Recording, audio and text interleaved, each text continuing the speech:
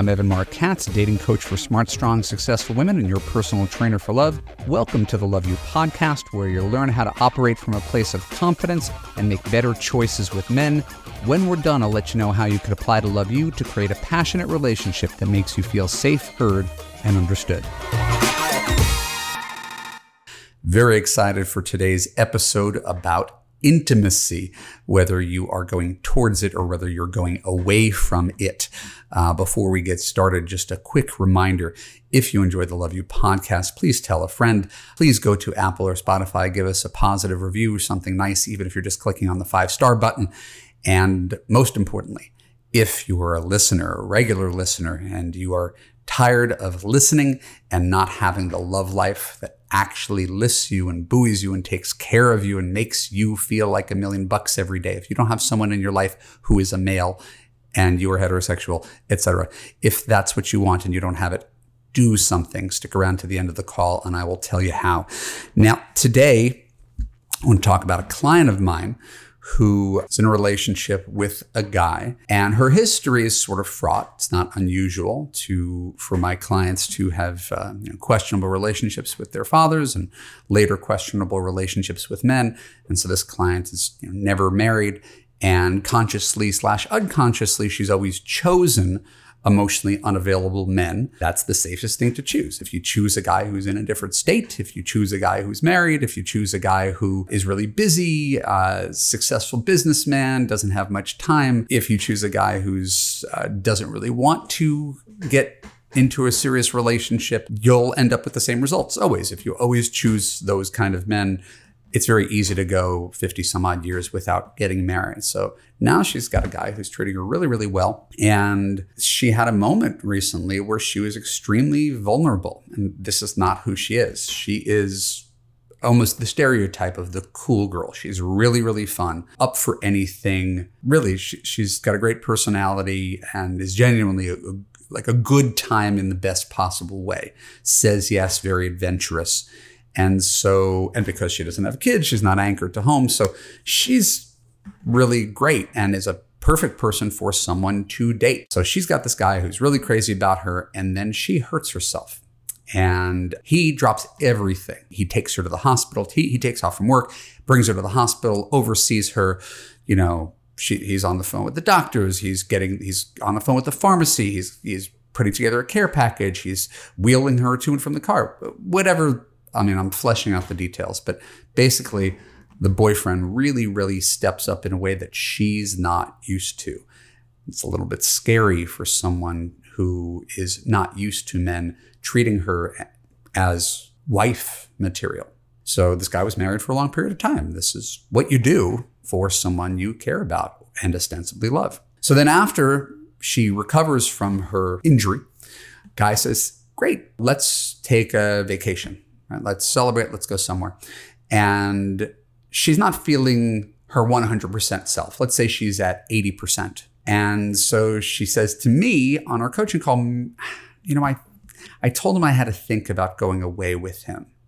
And I said, well, why? I don't understand. I'm not at my best. And I said, he knows that. He was with you through your worst. So he knows that you're not at your best.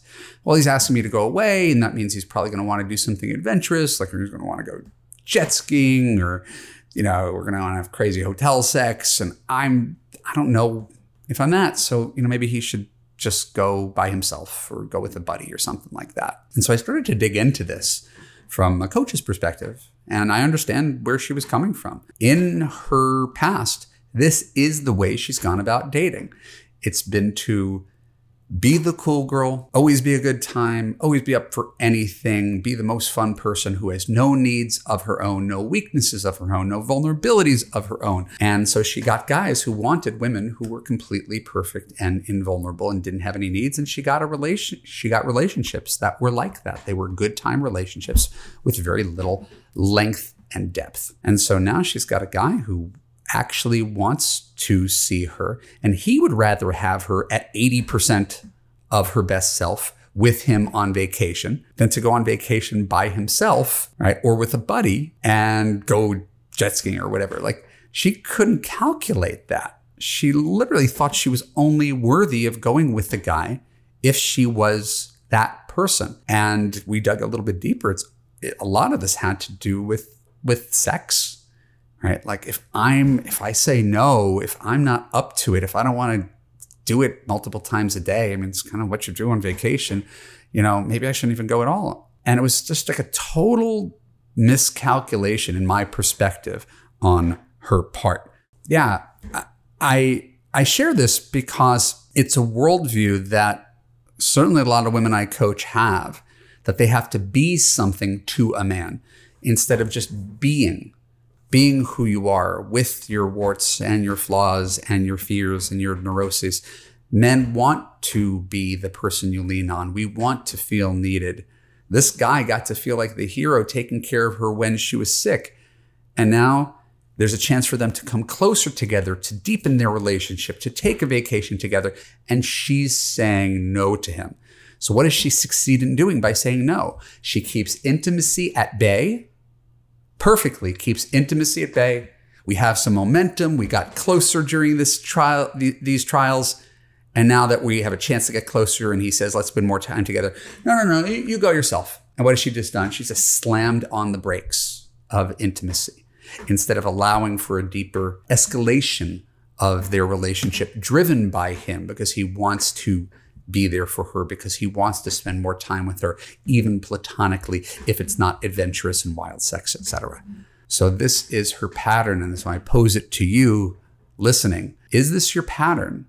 When you find a guy who really wants to get to know you and is sincere about you, do you pretend to have it all together? Do you get too busy?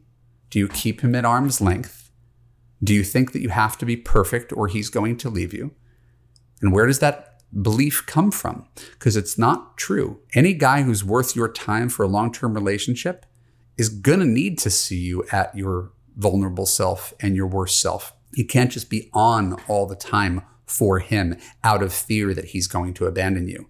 The men who abandon you because you got sick or because you don't feel well are not men worth having. And you got to wrap your head around that. You don't want a guy who needs you at your best all the time.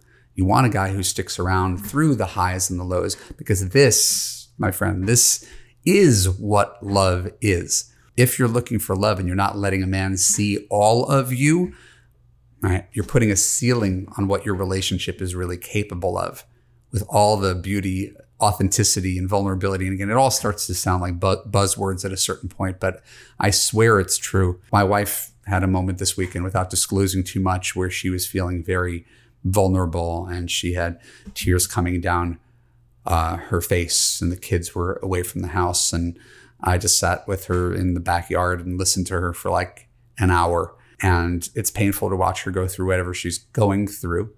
It's not about our relationship, for whatever it's worth, but it's painful to watch her go through what she's going through and know that she ultimately has to be the one to take care of those things herself.